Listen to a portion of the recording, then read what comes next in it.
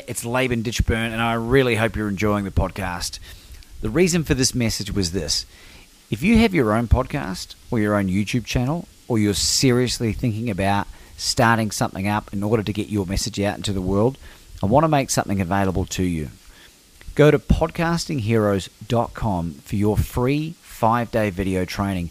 Well, I will share with you 5 key tips and tricks that will allow you to reach out and connect with the best podcast guests available, and not only just bring them on, but to develop relationships with them that build into know, like, and trust that will eventuate in you being invited onto their platforms if you so desire. You'll be able to learn how to monetize even if you don't have a big audience. Go to podcastingheroes.com. It's podcastingheroes.com. Ladies and gentlemen, Hugo Tuvey. Welcome to the show, Hugo. Welcome to Become Your Own Superhero. How are you, sir? I'm good, thanks, Laban. Thanks very much for having me on the podcast.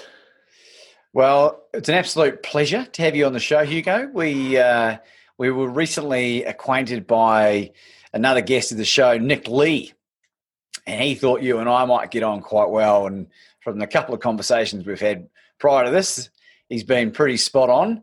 You're a fascinating individual who I would say has been fed a shit sandwich on occasion, but the way that you've handled it and come out the other side is inspirational, to say the least. So why don't we just get straight into it, and why don't you tell us a little bit about who Hugo Tuvey is? Yeah, no worries, Laban. I'll try and give the condensed version without going into too much detail, because otherwise we'll be here all day. But look, I'm a pretty normal guy from the outset, to be honest. I'm just I'm in the army. I'm an army officer. I've been in for about 10 years now. And as we were chatting about before, I'm currently working in that sort of health and wellbeing and welfare space, which, as you'll find out in a second, it's very close to my heart with what I've been through on a personal level. But I'm currently living in Sydney, live with my lovely partner, Amber, who's a paediatric nurse. So she does nursing for her job, and then she also has been looked after me over the past, which is I'm very grateful for. And I suppose into that the last 7 years had a bit of a health journey, and it started when I was only 21. So I'm currently 28, and when I was 21, I was in my final 6 months of 4 years of officer training to become a officer in the Australian Army, and that's in Canberra, and it was June 2013, and I remember calling up my old man to wish him happy birthday. So it was June 18th, so that's why I know the date pretty well. And on a completely unrelated side note, I said, look, Dad, I've got this little lump on my right testicle. I've had it there for quite a while, and look, people ask me how long do you think you had it there for? And looking back, and I probably had it there upwards of 12 months. Which, listening to that, you go, that's crazy. Why didn't you do anything about it? But you need to picture like a little frozen pea that you have in your freezer, right? Like a little frozen, painless pea that's just sitting on one of your testicles. It's not like the most invasive thing in the world. It's just there. Some days I felt like I couldn't even feel it. I knew it was there, but I think I was like a lot of young, naive 21-year-old blokes, with the whole she'll be right attitude, and I didn't think much of it. And I was honestly hoping it would go away by itself. But anyway, in the space of sort of 24 hours after an ultrasound, after seeing the doctor, I got told I had testicular cancer, and it had spread because I had put it off. That little pea-sized lump that I was putting off, and the painless didn't really affect my day-to-day life, and ended up being this little cancerous tumour that had spread upwards to all my abdominal lymph nodes. I was in for a pretty lengthy treatment and recovery from then on. Gee whiz. And how long was the recovery process? Yeah, look, it's typically, and this is, part of my messaging is for everyone listening to this, and for everyone, they should be aware of their body. You're normal. So if anything's, not normal and things change, then you've got to be proactive with it, and you got to, go to the doctor. And for me, if I went to the doctor in the first instance, I would have had surgery to remove my testicle, and that's it.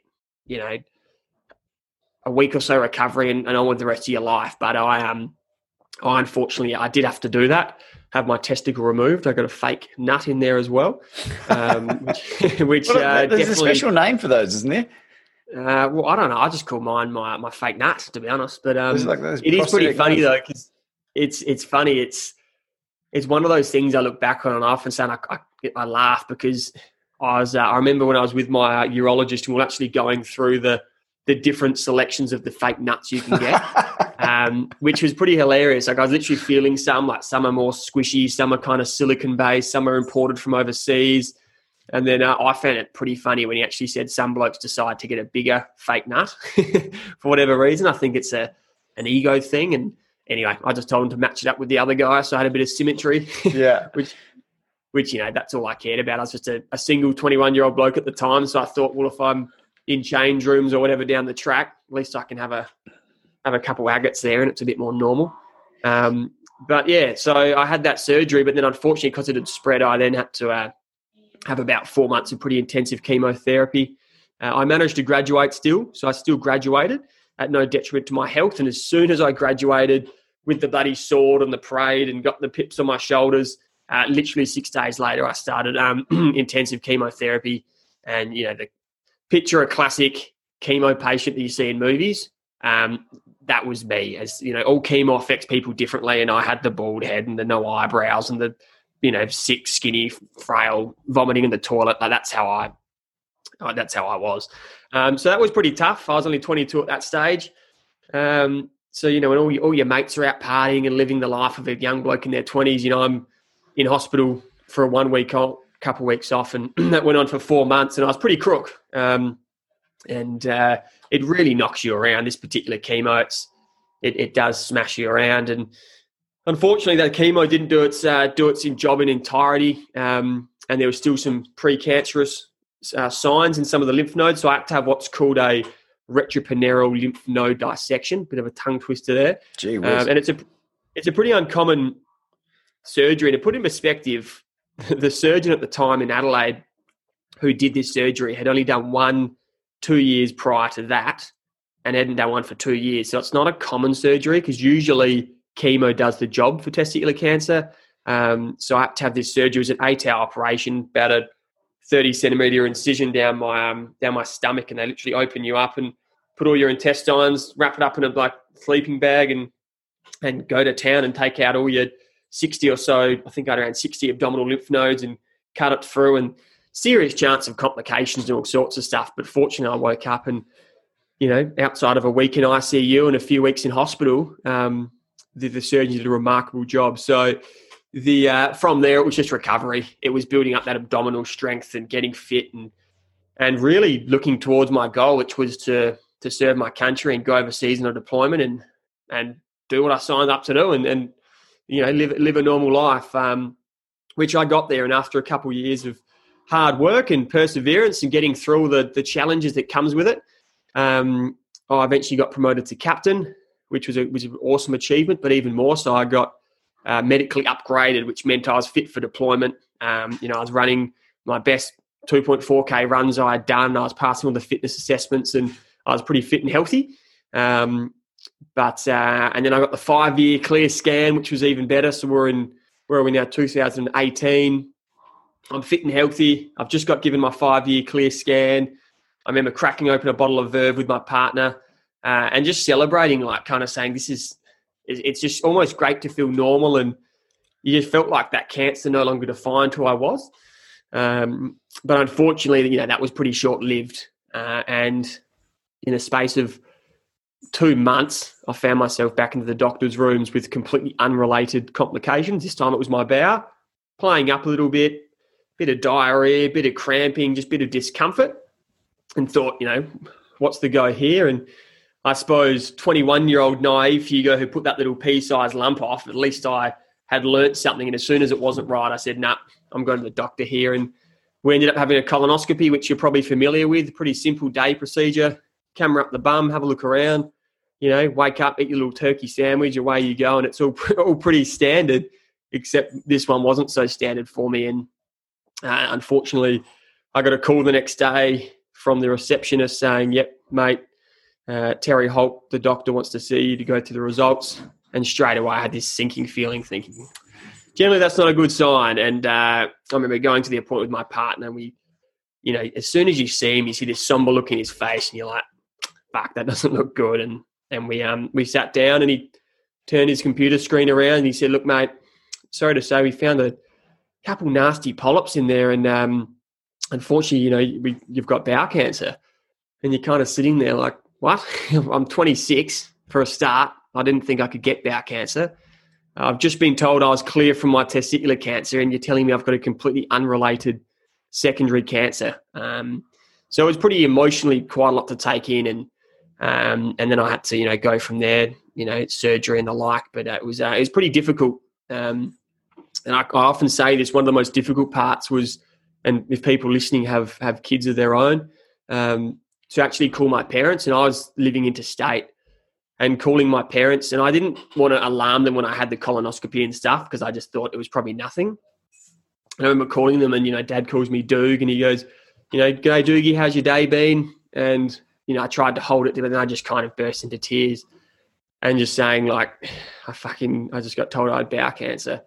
And you just hear their voices. It's just so difficult as someone going through it. And it's actually interesting.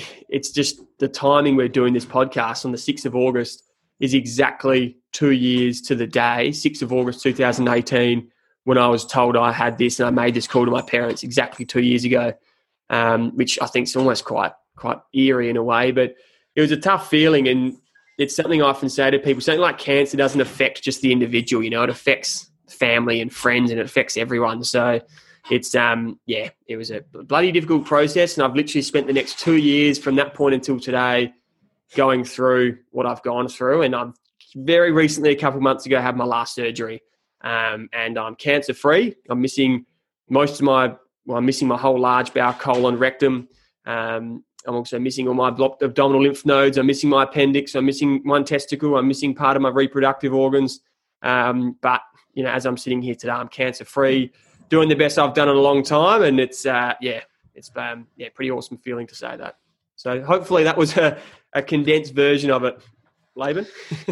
Well, I said, and I warned people at the start about the veritable shit sandwich, and I wasn't joking, Hugo. Quite literally. Mate, I got to say, they might have taken away all of those physical attributes, but your spirit remains whole. And, first things first, thank you for your service, and, congratulations for, having the fight to come through. I as you tell that story, even though I knew, what you were going to say, it's just like the boof with the second one. Bowel cancer. We had Stephanie Bansamer Brown on the show, who's a bowel cancer survivor. She was in her 40s. She was considered really young. We had, Nick Lee, whose wife passed away at 41, 42. All these young people, and then here you are in your mid-20s, and it's just like, what the fuck's going on here? And I'm curious to know, from a hereditary point of view, you're obviously a fit guy who's been, looking after himself as best he knows how. Do they know where this has come from? It's actually interesting you say that, because very recently I've just had some genetic testing done. So genetic DNA testing with a cancer professor in Sydney. And we went to explore exactly that, to say, look, well, maybe there were some faulty genes, and I wanted to know that purely to see if I was more prone to what they group different cancers with. So if I was, it would have meant I'm more prone to, say, prostate cancer.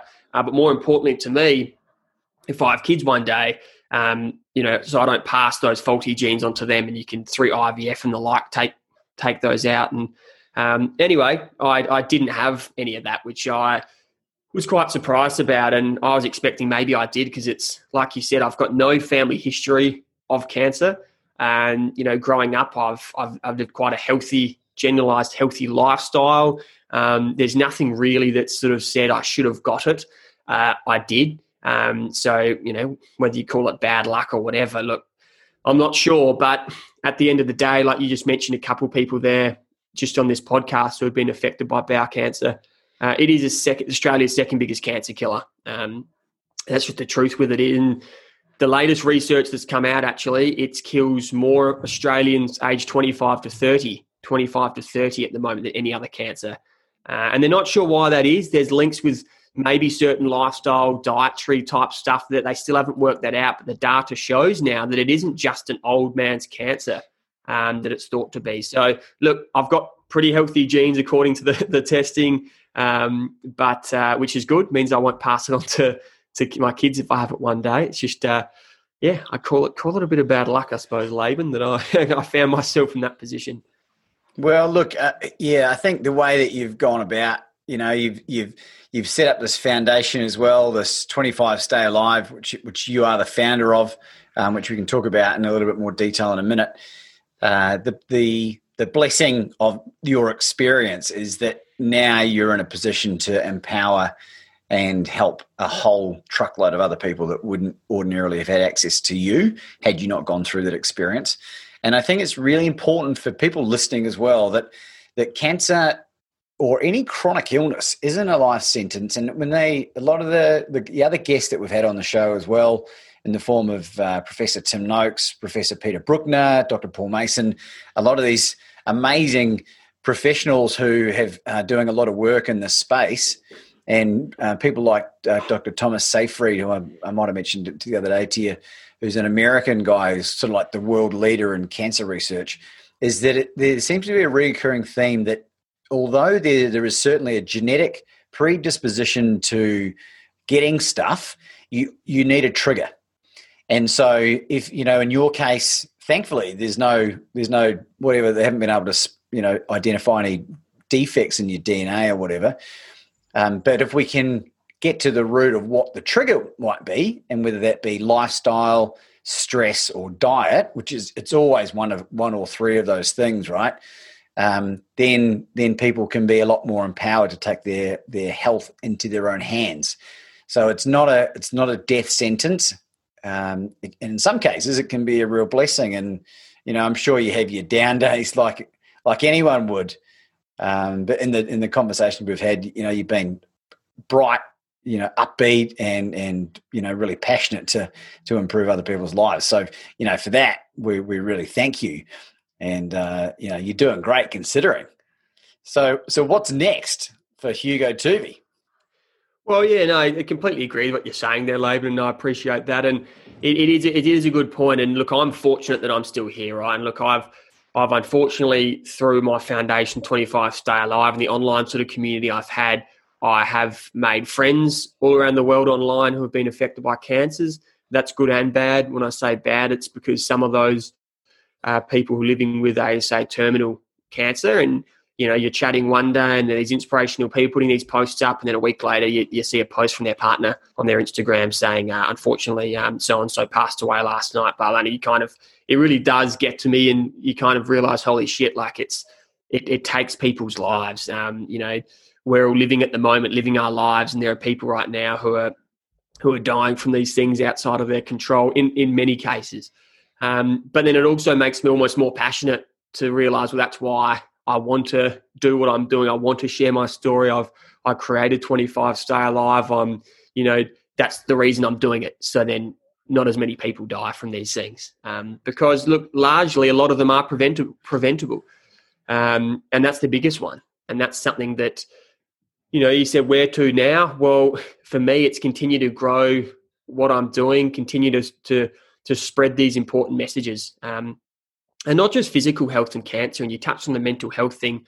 Look, I have had, yes, I'm a pretty positive, upbeat guy, but I have had some battles with my mental health, absolutely, over the years. And, I've been, diagnosed with depression, and I have had some very, very dark days. I've been in hospital. My worst was when I was in hospital for about 4 or 5 weeks, and I lost about 22 kilos, and I physically could not eat or drink for about 3 or 4 weeks because my stomach, it had been manhandled a few times with some emergency surgeries that the surgeon was concerned. He was concerned. He said, look, I haven't really seen this before, and it is a waiting game. There's not much more I can do.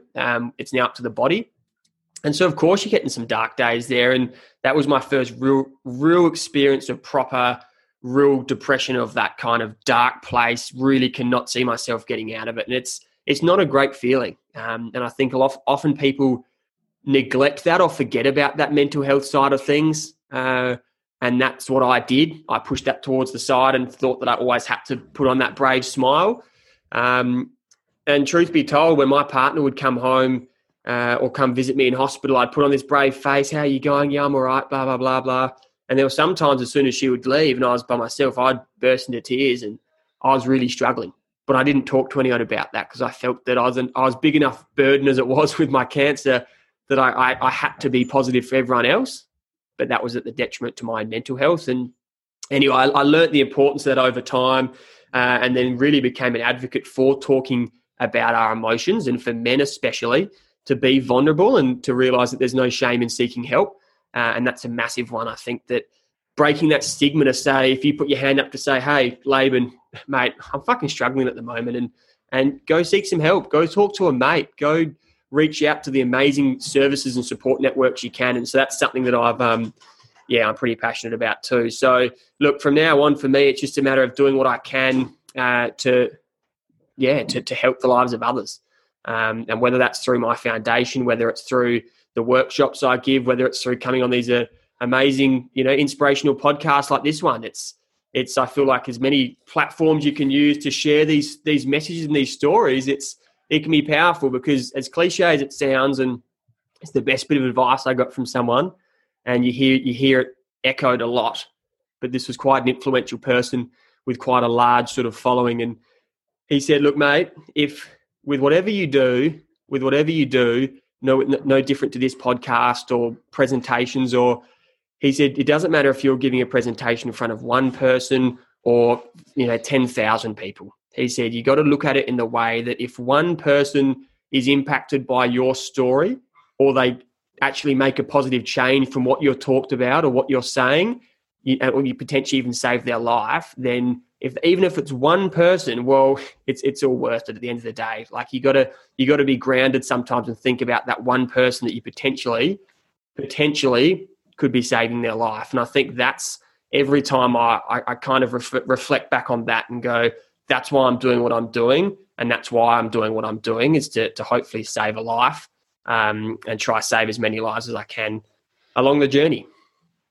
Mate, you're spot on. And here's something that I thought about probably at some point throughout this year, it might have been, is that it's now my responsibility to share a message of hope, having gone through my own journey, which was really different to yours, but at times, reaching those really horrendous lows and having figured out a way to come out the other side of it. My duty is to share that with as many people as are willing to listen to it. And if you don't talk to someone because you're feeling horrendous and then you go on and self-harm or you do something drastic, it's fucking selfish, in my opinion. And I think suicide, I know it's a really controversial subject, but I think if you just go and kill yourself and you don't, and you haven't done anything about it, I think it's a really selfish act because you're gone, but you leave behind a whole legacy of trauma and you are affecting many, many people in a lot of cases through your inability to show some courage and reach out for help. And I know that might seem like a controversial statement because mental health is a really, really complex subject, I'm sure. But, if I hadn't reached out for help, that's probably the direction that I would have ended up because it's a spiral effect and it's you either spiral down or you spiral up if you start reaching out for help. So it might sound a bit polarizing, but do something about it because it's your responsibility to get well and then be a contributing motherfucking member of society and inspire other people around you rather than being a burden. And you'll be a burden if you don't do something about it. What are your thoughts on that? Yeah, no, it's an interesting one, and I definitely I see where you're going. I see and I respect your views with that, and but my views with it though, I think, and I completely agree though with the whole seeking help component. I think if you recognise you're struggling, and people who are suicidal or living with a mental illness, generally they know that they have that, or living with that, or they are having those feelings. And you're right. It is up to to them to actually want help. They need to seek that help, and that's the first step. That being said, there are people who seek that help, and it's not always just a click of a finger that they're going to be better. It can be a very complex beast, and a lot of people have been affected through suicide. I lost one of my best mates, second year army training. He tragically ended his own life, and he was seeking help. He was seeing psychologists. I got him with a failed attempt at one stage. I was there to help him. People were there to support him, and he still eventually ended his own life, which was tragic. And, you then have the whole regrets about, I could have done more. But I don't actually look at someone like in that situation as being selfish. Yes, he's left behind some serious pain with his mum, who I regularly catch up with, Maria, lovely lady, and yes, pain with his friends. And yes, he has left that pain. But by saying that, I often think I've never been suicidal myself. Yes, I've been depressed, but there is a big difference between being depressed and being suicidal, and you don't have to be depressed to be suicidal. I haven't been suicidal, but to understand if a person gets to that point, gets to that pain that they have, to know that they're probably going to cause this pain, they get to that point where to them, it is the only way out. I think until you're in that situation, it's almost hard to understand. Like, they almost don't have rationale thinking because they're in such a fucked up way that's their only way out. You think about going, well, fuck, how much pain would they have to be in? And I liken it to, and I can't take credit to this sort of analogy, but someone told me this, and it was a very sort of confronting way of comparing it. They said, well, picture you've just gone on a marathon. You've got an ultra marathon. That's obviously like you like doing Laban, and you're in the bushes somewhere, and there's a massive fire. And you're just like, you're stuck. You're stuck in a fire. All of a sudden, there's no way out. You're literally stuck in this fire. 360 degrees. You're like, fuck me, I can't get out of this. And you try, and initially you try and get ways you can get out. You try, get on your phone. So you've tried a few things initially. It's still not working. You're like, fuck me, this is gonna. And all of a sudden, the fire gets closer, and you start physically burning alive, and you would be in so much excruciating pain. You've tried to get out of that fire, but you're like, fuck, I can't get out of it anymore. You're in so much fucking pain. You're literally burning alive. At that point, when you are burning alive and you're in so much pain, I think a lot of people then and there will just want to say, fuck, I just want to end this right now. This is too fucking painful. They don't think in that moment necessarily about, oh, what's it going to do to my family if I let this fire kill me? What's it going to do? And someone in very senior up in that mental health space who's had a lot to do with mental health, he likened it to something like that and said, that can be what it's like to people who are, not everyone, but people who are suicidal, and they're going through that deep mental pain of it is their only way out. They don't think rationally. That's what they want to do to get out of it. So I look at that and go, I can see how now it's not always selfish. It's not always selfish. When people are doing that, I feel fucking sorry for people in that situation. So I don't know. That's just my thoughts on it. But absolutely agree with you about the seeking help component. But then it's such a sad thing when someone gets to that stage, because I'm sure if you backtracked it and before they were suicidal, they wouldn't want to. They wouldn't want to leave their kids or family or friends and stuff with that.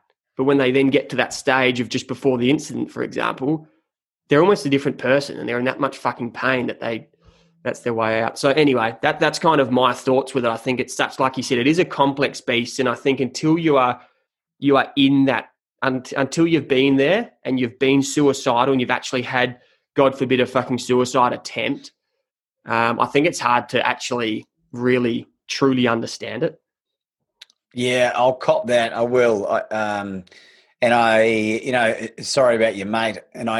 Did he leave any note or anything behind to help explain what was going on? He did. And once again, I feel like this podcast has come at a very interesting timing, but his anniversary was a couple of weeks ago. And I actually, every anniversary, I've got a note. He left a few, and I did reflect on that note, and it's always very emotional to read something like that. He was only 22. And very early on in that note, he says, he talks about it's none of your fault type of thing. He wanted to make that clear, don't blame yourself. And it's quite a very well written. He was a very intelligent guy, very thought out note. And he doesn't really explain why. He just talks about he never thought he would get to this stage, but he has.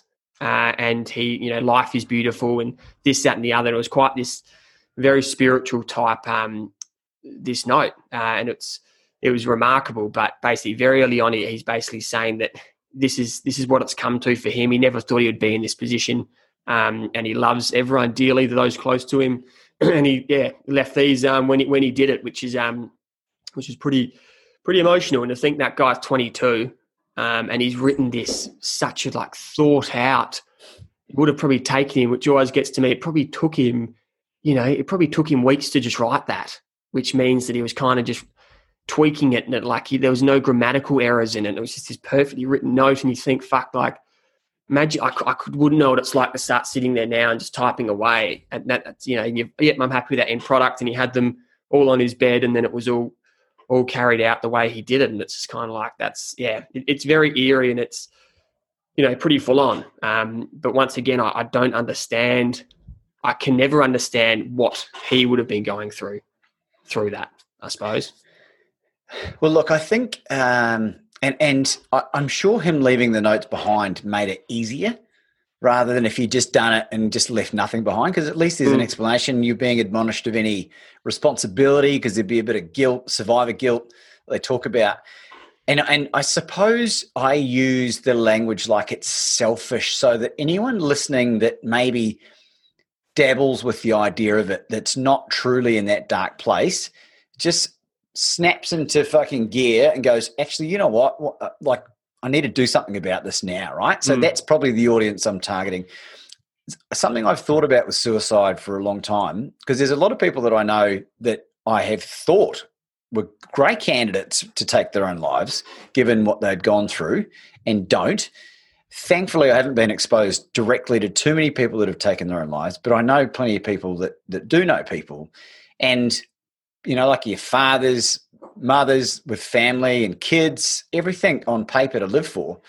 And I just wonder if it's some kind of inbuilt thing that human beings have evolved. It's like a cutting off the evolutionary chain at that point. Like there's some defect, and I don't want to use the word defect, but there's something inherently troubled or whatever that's not going to make great breeding when you break it down from an evolutionary point of view. And I just wonder if it's like a turn-off switch, and it's like, okay, right, do you know what I mean? So, and that might explain how rational these people are thinking. They're in such a horrendous place in their own mind. Whereas if you look at your mate, what he had going for him at 22, wouldn't have taken much to get him into a place where he was flourishing. And so it's really complex, man. And we could talk about this stuff for a long time, I'm sure. But like we say, anyone listening to this, if you are starting to have those doomy thoughts, fucking do something about it. Something about it. Spot on, Laban. And that is, one bit of advice I would have from that, and to kind of to finish on that in a way is exactly that. It's if you are happening to listen to this and you are in that dark place that we've kind of spoken about, and this is one thing that, if I do have one regret, and I try not to have that regret because you can't, it will just eat you up, but it would be to know what I know now, because shit, I knew nothing back then at 20 years of age. But if I knew what I knew now, to sit down with Pete and just talk to him about that and go, mate, I know you can't see it now. It's impossible to see it now, but promise me, I'm not making this up. Promise me. So I promise you that it will get better. And that's the biggest bit of advice that I have, is that it will get better. And you speak to people who have, had attempts, for example, and they've gone on, they've had families, and they're now these, people that are loving life and living life. They're the first to say it.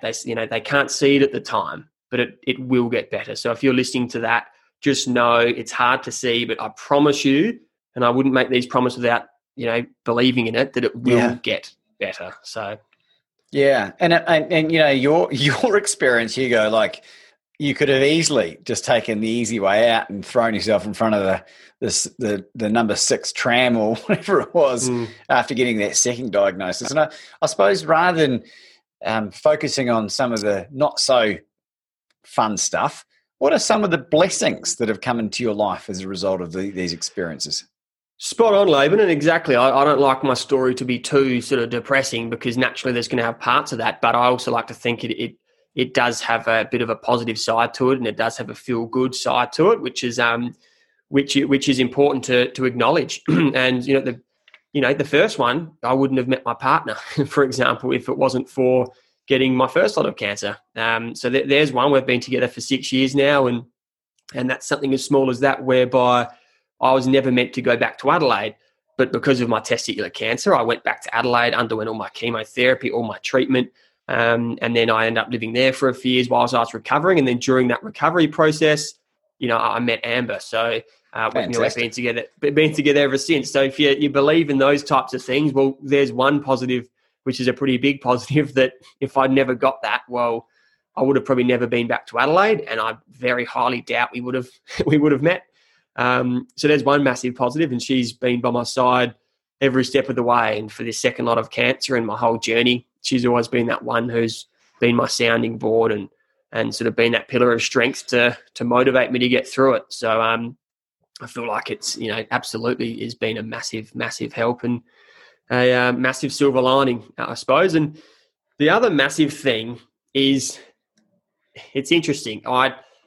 No one chooses this path. No one sort of one day at 18, when they're their career guidance counsellor at year 12, what do you want to do when you grow up? I want to go through a couple bouts of cancer, or or go through massive adversity, so then I can get through it and then end up being sort of a positive motivational type speaker. Like no one sets out to do that, because it's just one of those things that it just happens. But I feel like I've almost been given a unique opportunity as a result of this, where it's like, yep, I've got it. It sucks. Yep, we've spoken about all the shit sides of it. But then now I'm in this position to go, hey, I can either do the whole why me card, this sucks, and, the whole victim mentality. And yet I've had days like that. Or I can go, fuck me, I've been given this unique, powerful opportunity to go, I can use what I've gone through and what I've learnt through lived experience. And that's massive. Like, lived experience is huge. What I've gone through, to go, hey, how powerful would that be to use that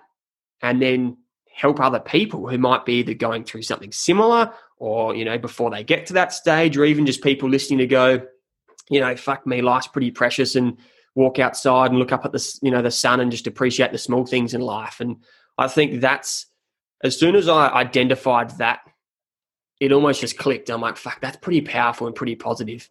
And to me, that's the biggest positive. And someone even asked me recently, would I ever take back what I've gone through? If you could get in the DeLorean and drive back 5 years and change that. And my answer was no, because I wouldn't be the person I am today going through that. And I don't even mean that to sound cliche. It's the truth. I've learned so much about myself, and I'm such a different person, and I've been forced to learn about myself, but I think that's a massive positive. And now I love what I'm doing now. I love, speaking to you on on a podcast like this, or sharing my story on a webinar, or giving a face-to-face presentation, or even just talking to a random dude from a different part of the world on Instagram who's got a question about what it was like living with a stoma, and you're just chatting to him and you feel like, how cool is that? So yeah, I think that pretty well answers that question about, well, no, I wouldn't take it back.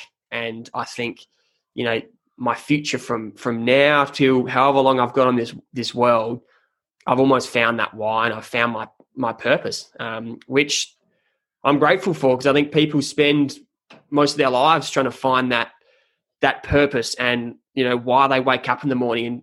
And, you sound very similar, Laban. You wake up in the morning and you look at your calendar and you're excited with some meetings you've got, and you're excited with who you're going to talk to, and you finish. You get excitement out of all this stuff, and I'm very similar, which I think is awesome, because there are a lot of people out there who probably don't have that. that same sort of purpose. So yeah, that's hopefully answers that, because I think it's that's where I am now. Mate, it's a great attitude, and you're right. It's the blessings that come about through adversity, and this is part of my own mission statement that I came up with as well. I think it says, through the blessing of adversity, I'm now in a position where I know what my purpose on this planet is, and that understanding what your why is something that most people don't figure out before they die, and you've figured it out early on. I only figured mine out in the last 18 months. And like the fulfillment factor that you get out of figuring this out, right? Whether it usually doesn't pay a lot early on, but when you are passionate and driven and loving what you do, it doesn't feel like work anymore. And the benefit for me, right, from a selfish point of view, I don't think it's really selfish, but like I have been around people like you for doing this podcast, and I have learned amazing stuff that I would have never picked up had I not put myself in this situation. And because of that new found information, I'm able to pass it on to the next generation of people that want to hear and listen. And if we had more people on the planet doing that more often, the world would be a really different place. Knowledge is power, and it really, really is. And like my interests are very diverse and wide, and the guests have been very diverse and wide. And you coming on and sharing your story is just wonderful. Like you reinvigorate me just to snap back into gear when you have those moments of when you have a lull or whatever, and you've fired me up to get excited about the other stuff I'm going to do. And one of the things that you are about to embark upon is something that's very exciting and a very close topic to this one in terms of the podcast, Behind the Uniform. What's that all about?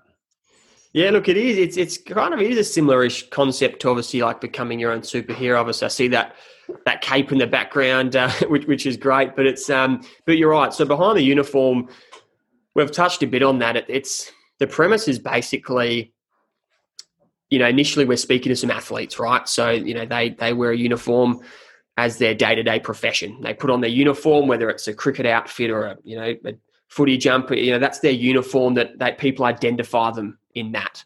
And the concept is that a lot goes on behind the uniform that to the naked eye, people probably don't get. And I can relate to that my full-time job, I'm in the army, and I put on my army uniform, and you walk down the road and people look at you and they will naturally have a perception of who you are in your army uniform. But I guarantee you they wouldn't know what's actually behind that uniform and what I've gone through and the struggles that I've had and who I am as a person, So I feel like it doesn't necessarily represent who you are. And that's exactly what we're trying to uncover is we're getting these guests on the show who are, they're expressing their emotions, they're being vulnerable, they're talking about their mental health experiences. And it's really uncovering that so people realize that, it's okay to not only talk about that, but it's actually empowering to talk about that stuff. And the old mentality of what a man is, that, he can't cry or he can't, share his feelings. And, it's all bullshit, right? It's all bullshit. It's a man should absolutely be able to share their emotions and express how they're feeling. And, it's no different to if you're a CEO of a company and your uniform, you put on your tie and your suit every day and you get to work and people perceive you as that successful CEO type of guy. But a lot of research comes out that a lot of top CEOs actually really struggle with their mental health. And I think that's a big part of it because they almost live this perception of what people perceive them as and what they need to be. And they don't feel like they're in a position to actually be vulnerable and to share their emotions and to put their hand up to say, hey, look, I'm struggling a bit, but that's okay because there's so much help out there. And if I get that help, well, guess what? I'll be even better than I am now. It's not a death sentence if you go seek help. Or, back in the day, I felt like if you saw a psychologist, it's kind of like, oh, shit, mate, are you all right? Like, is everything okay? Like they think that, you need to go in the bloody loony bin. But yeah, why is it that a group of mates can, go to the pub and have a few beers and, oh, where were you, Bob? I just came back from the old physio, I'm a bit tight in the old back. Oh, no, people don't think twice, right? But if, well, we're well, you mate, you're a bit late to the pub. I just, saw my psychologist. People still might naturally be like, oh, fuck, is he all right? It's like, well, no, that's fine. Like it should be part of everyday conversation. It should be normalized. And it's actually fascinating. My psychologist, who I see every second week or every month, and I'm actually doing really well at the moment. And she actually said, oh, do you still want to see me? I said, yeah, absolutely. Because I'm in a great place and I want to explore that more and why I'm in a good place. And I want to keep being in a good place. And I love speaking to you and I love every session that I have with you. And it's, I go to the gym and see my PT to get fit. Well, why can't I see a psychologist to keep my brain healthy too and to talk about how I'm feeling? And so I think it's slowly changing. Still think there's some work to be done. So behind the uniform, we're setting out to try and just to get these pretty, influential people who, once they take that uniform off, they're just like you and me. They're these guys who have a family or they have their struggles as well. And it's just their avenue of just being vulnerable and talking about these important conversations at the end of the day. Are you able to divulge any of your super duper guests coming up, or is it all hush hush? No, not at all. Look, we have locked in a few great guests so far. We've got Moses Enriquez, he's been very open with his. He won the BBL for the Sydney Sixers, and he's an all-rounder. Played cricket for Australia. Great guy, and he's recently been open about his mental health, basically saying how people would look at him on TV or on his Instagram page and see this, successful guy who's happy with this young kid and baby Archie and his wife, and it's such a wow. Look at his life; it's the pinnacle and the best life. And he put this post up recently saying, it's not all what you see. He said, behind those smiles on my post, I've actually been struggling. And he even went on to say there's been some days after a cricket win, he said he's cried more than his baby Archie. And he's been in such a dark place and he struggled so much. And he said, he just wanted to open up about it and talk about it so that people who aren't a famous cricketer know that, they might not be living the life you think they are. Everyone can struggle. And so I just think it was very powerful. So someone like Moses Enriquez, we're also talking to Casey Conway. He used to play NRL, and he's a gay Indigenous man, a proud Indigenous man, and he never came out when he was playing footy, and that's something we're keen to explore. And he's went through some mental health stuff as well that he felt that he couldn't, and he's now an awesome guy who's been through some battles as well. And these are guys who I suppose they've been through it and now they're in a really positive light. So it's kind of, a bit inspiring and I didn't mean for that laugh to sound condescending. I just don't think I've ever heard the phrase gay Indigenous man in the same sentence. Isn't that great? I know. It is good. And that's why we love it. It's kind of like, well, even that in itself is awesome to kind of, here's this proud guy who's proud of his heritage, proud to be gay. And I'm completely all for that. So, my best mate, I just spoke about, unfortunately ended his own life. He was gay, and I think that was probably one of the big issues he had back then. So I think it's fantastic now that even something like that's changed drastically in the last few years, let alone 10 years. So, so people like that who have just got this, just this story behind them, but ultimately behind all the uniform, behind it all, they're just everyday guys. And they're the type of people that we're really keen to chat to. And there are so many awesome, inspiring people out there. So we're pretty excited to get into it, and hopefully, we can, educate and inspire people along the way. That's awesome. Have you got any idea, time frame, how people can listen to it? Are you going to record it on Zoom?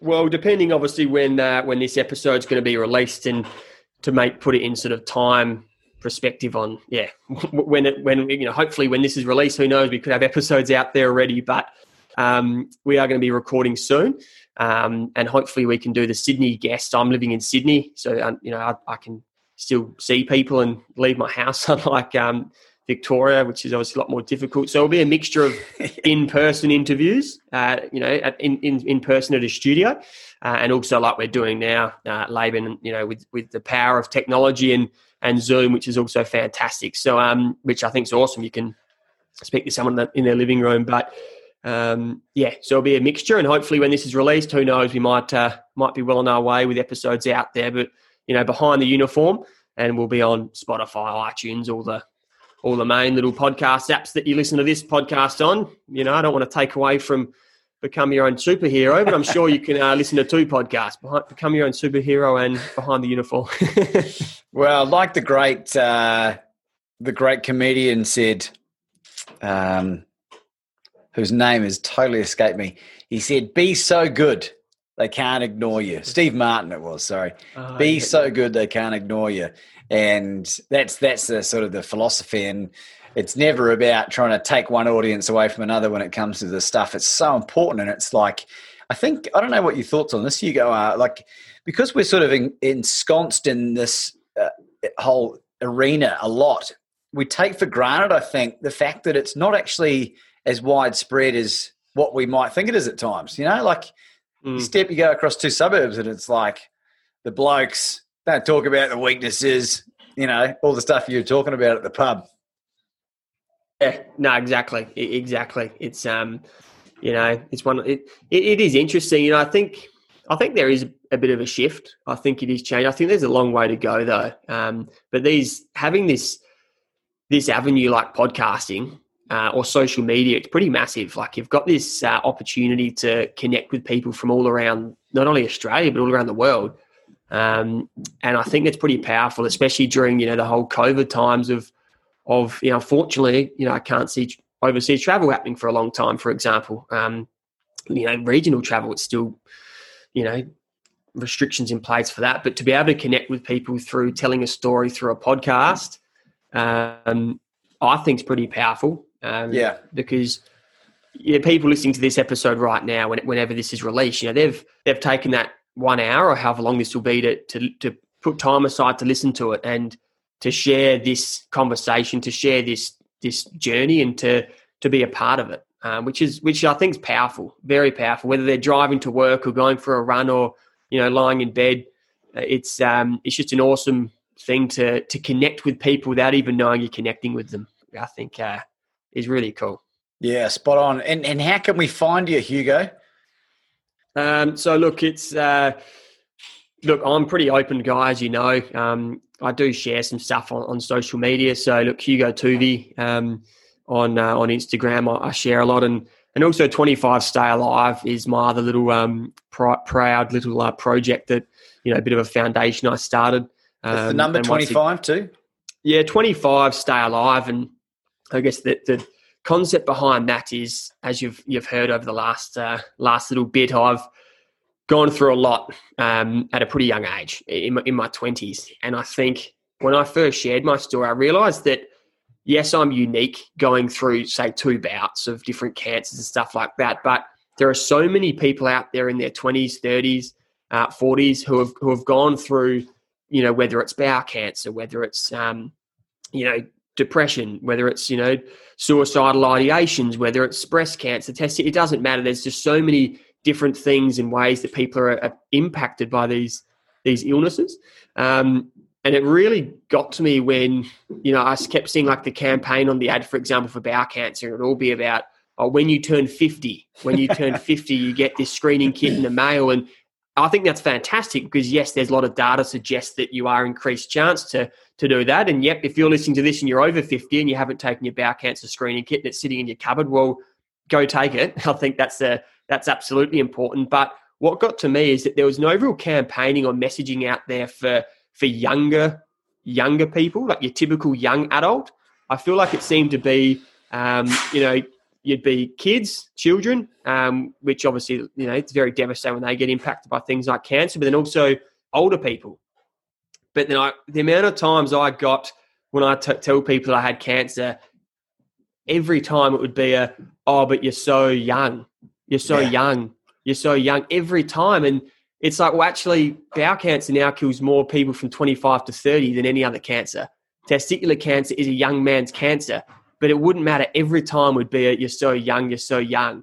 So I think that the messaging there was why I started 25 Stay Alive, was to say you shouldn't be 50 until you start taking your health seriously and you start going after the doctor and you start taking these tests.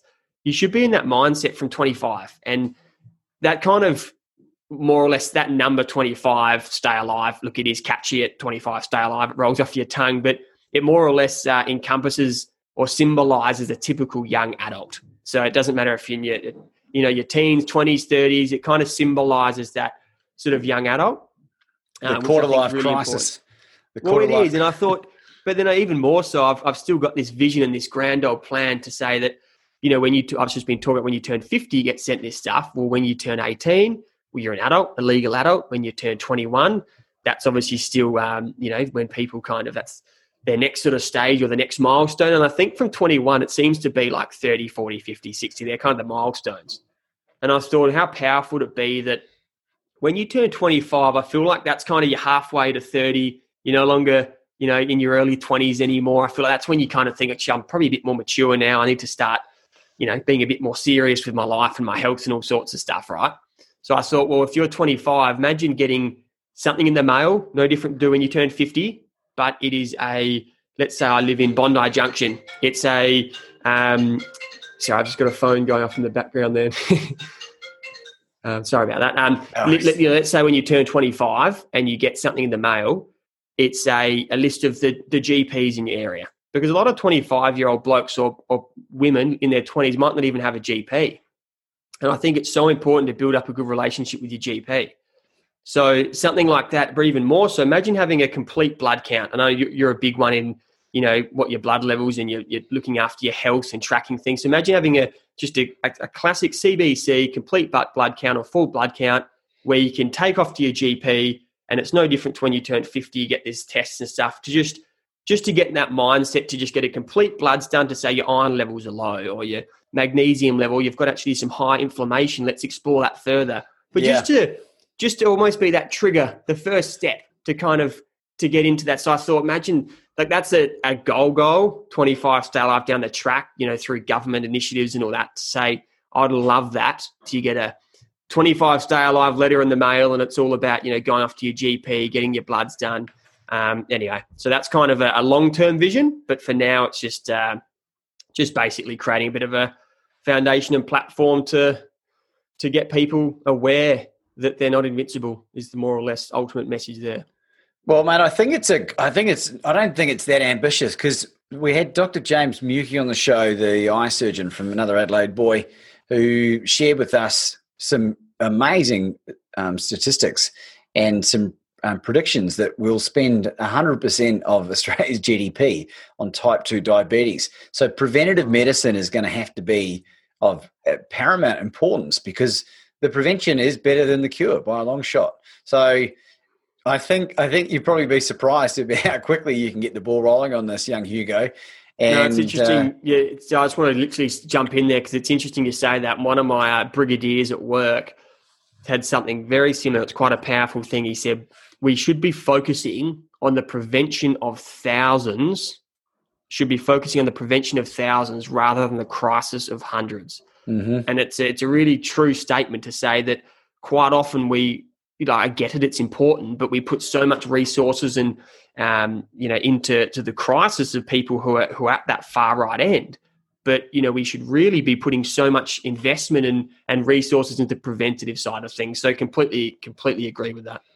And if you're a greenie and you're worried about carbon emissions, 10% of the carbon emissions globally come from the medical industry. So if you're sick, you're affecting the greenhouse effect. So do your part. There you go.